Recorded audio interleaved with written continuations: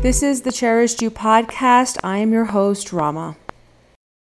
This is an evergreen content warning. This podcast talks a lot about abuse and trauma and surviving from both. We talk about narcissistic abuse. So please understand that if you are not comfortable with talking about those things and your mental health openly and honestly, maybe with not so much polish, this may not be the space for you. Also understand that this podcast also tackles societal issues of racism, capitalism, patriarchy, misogyny, whiteness. So if any of these topics trigger you, please feel free to leave the space and without comment and without any vitriol. And that is perfectly fine for both you and I. Thank you. Hello. Welcome back. Today is just, I was really looking forward to actually talking about this topic because it's something that I've seen in on the socials pop up a little bit, not really consistently, but every now and then I'll get something on my For You page that is that hits on this. But I remember when I first kind of came across this in my own journey about 5 or 6 years ago, and at the time I was working on posts for my blog. And I'm pretty sure when I had to rebuild my website a few months ago, I'm pretty sure I got this blog post back up there. I'll have to double check. I'm not sure offhand, but I think I put it up there. And if not, I will find it and put it back up. But this was so about five. Maybe 6 years ago, I think it's closer to 6 now, I was doing a lot of inner child work and made sense. I had a lot of childhood trauma, so I'm like going through it. But I noticed a pattern that as I was kind of moved through something, I was not so much triggered as a child anymore. I could tell the difference. I was coming up against things that happened to me in my teenage years. And there was nothing at the time, even with the coaches I was working with, where inner teenager stuff ever came up. The term never came up. The concept of how those, how the problems of a child are different than that of a teenager. How the wounds are different, how they present are different. And so I was like, I was in this kind of like space where it was just me doing the work by myself. I didn't have any therapists at the time. It was during like a lull period. I just finished up with a coach and I was like, okay, well, this is teenager stuff. It doesn't seem like anybody really is talking about this. So I just started kind of journaling a little bit more, trying to regain some memory of experiences that I had as a teenager that maybe that maybe some of the stuff that I was coming up against was from there, just to feel if the feelings felt the same. And what ended up happening is that the inner child stuff really, I didn't have a lot of mental memories. I was a kid. A lot of the time, because my nervous system wasn't really developed at all, I had a lot of dissociation as a child. So I just didn't have any memories of actual abuse. I remember recounting them later on, so I have that memory, but not the initial memory of any abuse. Really, there was it was just a feeling that kind of my body remembered, but there was no actual and my brain didn't remember anything. My conscious brain didn't have a memory of it. Even when I meditated, I really didn't have a memory of an event in particular. It was mostly just these were the feelings that were coming up for me when I'm doing inner child work. Inner teenage work, it was almost as if the list of memories I had were infinite. It kept going. It was always one thing. Oh yeah, this happened, and then she did this, and this was at 14, and then this happened at 17, and this was like 12, 13 years old. It was like this litany of things that I could recount with conscious memory, and all of the anger that I was experiencing at the time, and it was rage and it was anger, was really coming from my teenage years. The child version of me didn't have any concept really of being angry. It knew that it wasn't safe, but anger really wasn't a part of the situation.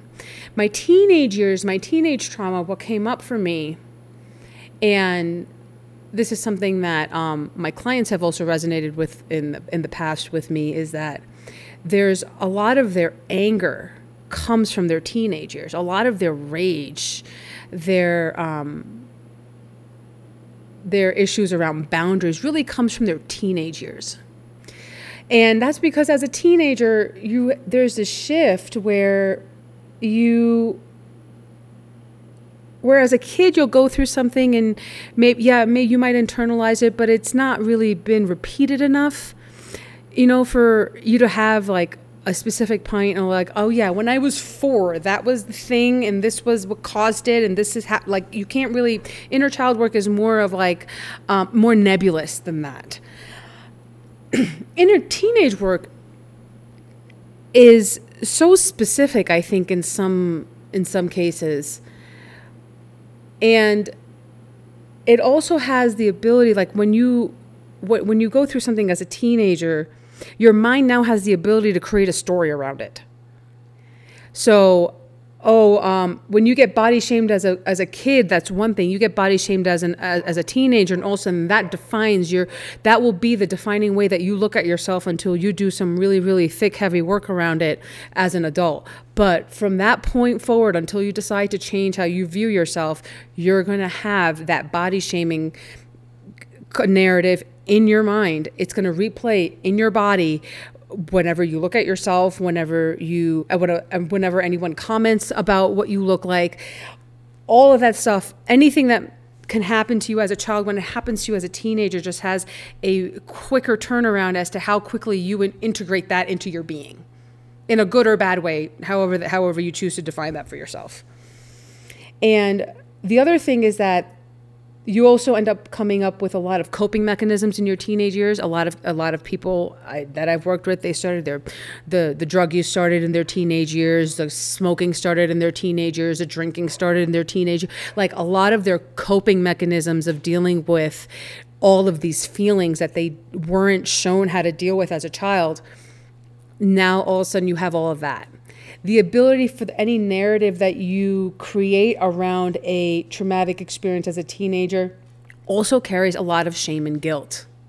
And these years are really where the toxic shame really kind of comes to a head and starts to become a problem, because you now have the ability to, again, create these mental narratives around whatever traumatic experience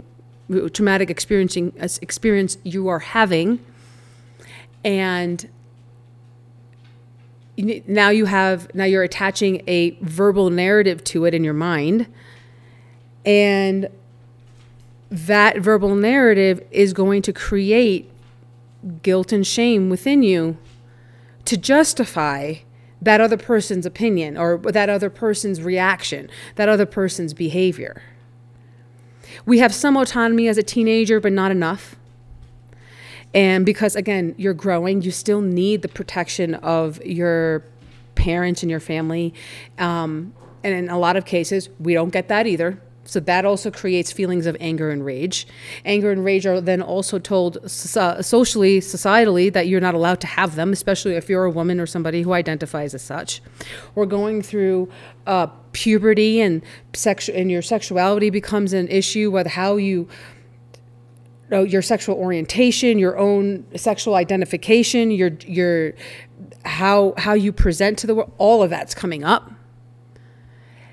It is a fraught time, and I think we don't give enough credit as to how many of our issues even in the context of childhood trauma, how many of the things that we deal with as adults happened to us when we were teenagers?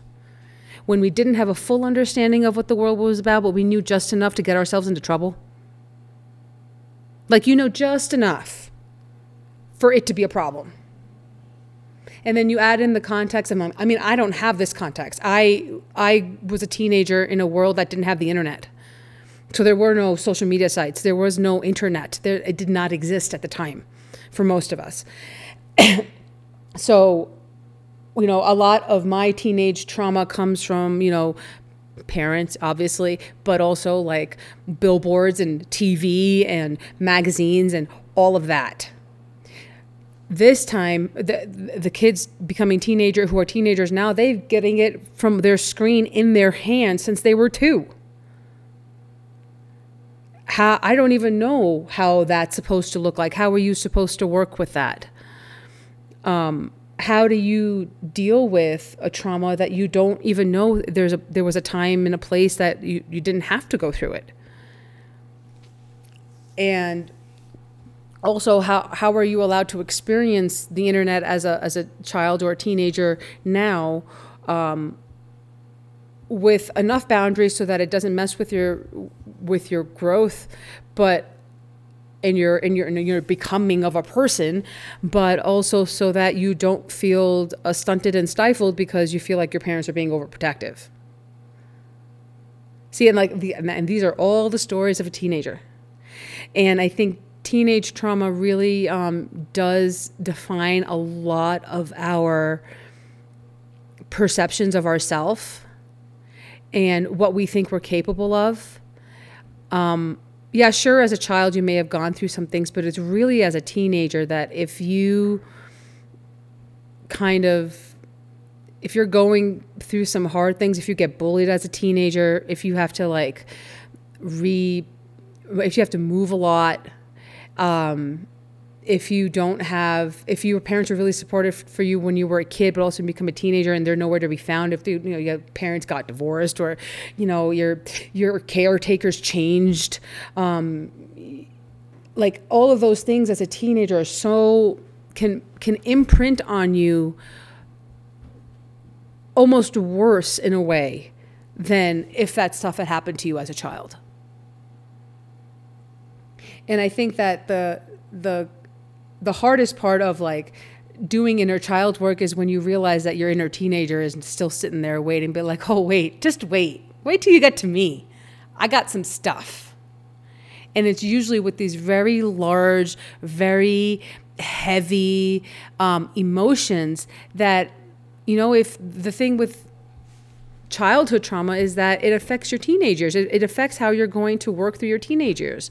When all of a sudden you have all these brand new emotions that are coming up in you, and you're not given any tools as to how you're properly supposed to deal with them. And then also along with that, you have all these big emotions. You don't know how to deal with them. And then as a teenager, you were coping with them in much more unhealthier ways, and you have to deal with the consequences of those coping mechanisms. So it becomes like this whole Pandora's box that opens up. You think inner child work is hard. Just wait till you get to inner teenage work. Because that was that was like version 1.0 of who you are. And yes, there's a lot of glitches. There's a lot of issues. It didn't load properly. But how do you go on to make sure that you as an adult are not carrying those issues with you when you really didn't know better? What also becomes really hard is when the inner child and the inner teenager converge. And that's always fun. So you'll start off working on a particular topic. Like for me, it was always around body image.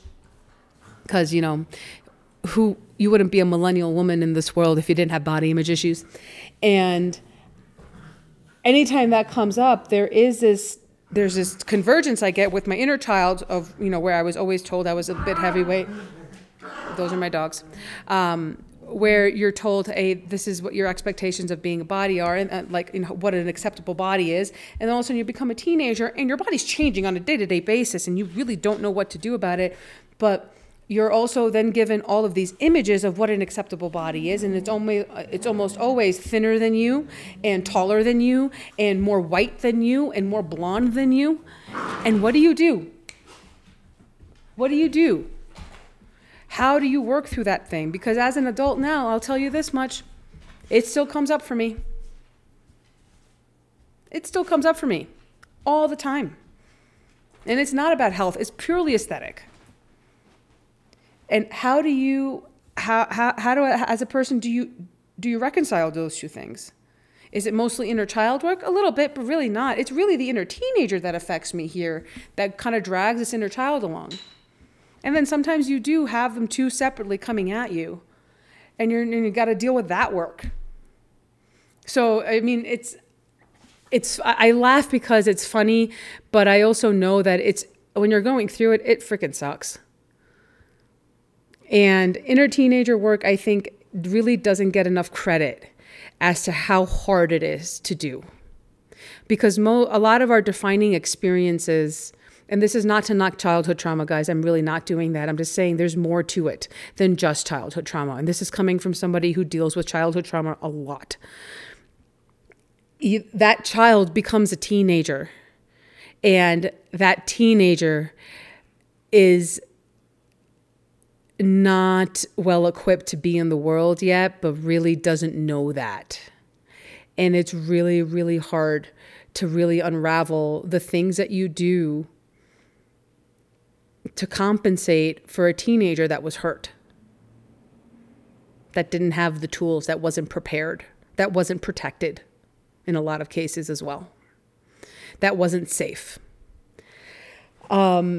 I'm going to talk more about inner teenager work, and especially with how I do it with myself, how I do it with my clients. I know I remember that blog post, but because I had gotten a couple of clients just off of that one post at one point, and they were like, yeah, I read that. And I was like, holy crap. Yeah. Nobody else is talking about this. And I was like, yeah, it is coming up more now, which is helpful. I think that if people hear it, like, you got to hear the same thing in a different way from different people, because not everyone's going to hear the same voice the same way. And my last episode talked a lot about perception versus reality, and just not everyone's just going to receive you the right way. That's because you're not meant for everybody else, and that's fine too. But if you're struggling with like doing some, childhood work, and you're just like, it just doesn't feel like it's working anymore, maybe take a look at it from the lens of, is this my inner teenager rather than my inner child? Because that might help unlock a few things for you that you don't have the same problems as a child as you do as a teenager. They're completely different. You walk in the world very differently. And as a teenager, where you're trying to balance your own self, this 1.0 version of yourself against the sheltered version that came out of, the cocoon of your family, whatever kind of cocoon that was, but you did come out of it. And you're just trying to get your legs underneath you. And it's not an easy ride. It just isn't. And then if you have emotionally unavailable parents on top of it, an abusive household on top of it, and you have no tools, no safety net, emotional or otherwise, your teenage years are going to affect you for a really long time if you don't know that that's what it is. Especially if you don't know that's what it is. I'm going to stop there for now. I have a lot more to say about this, but I'll be talking for like another hour if I go into all that. So I'll come back to this topic at a later point. But I would love to hear from you guys. You can comment on the show page and let me know where have you noticed a difference when you do your inner work, where it's your inner child versus your inner teenager, and how do they show up differently? I'd love to hear your guys' stories about that. So please check out the show notes page and leave me a comment there. I will talk to you all next week. Thanks so much for listening. Bye. Thanks so much for listening to the Cherished You podcast. If you could please leave me a review, subscribe, and share. It really helps get the podcast out to those who it will help the most.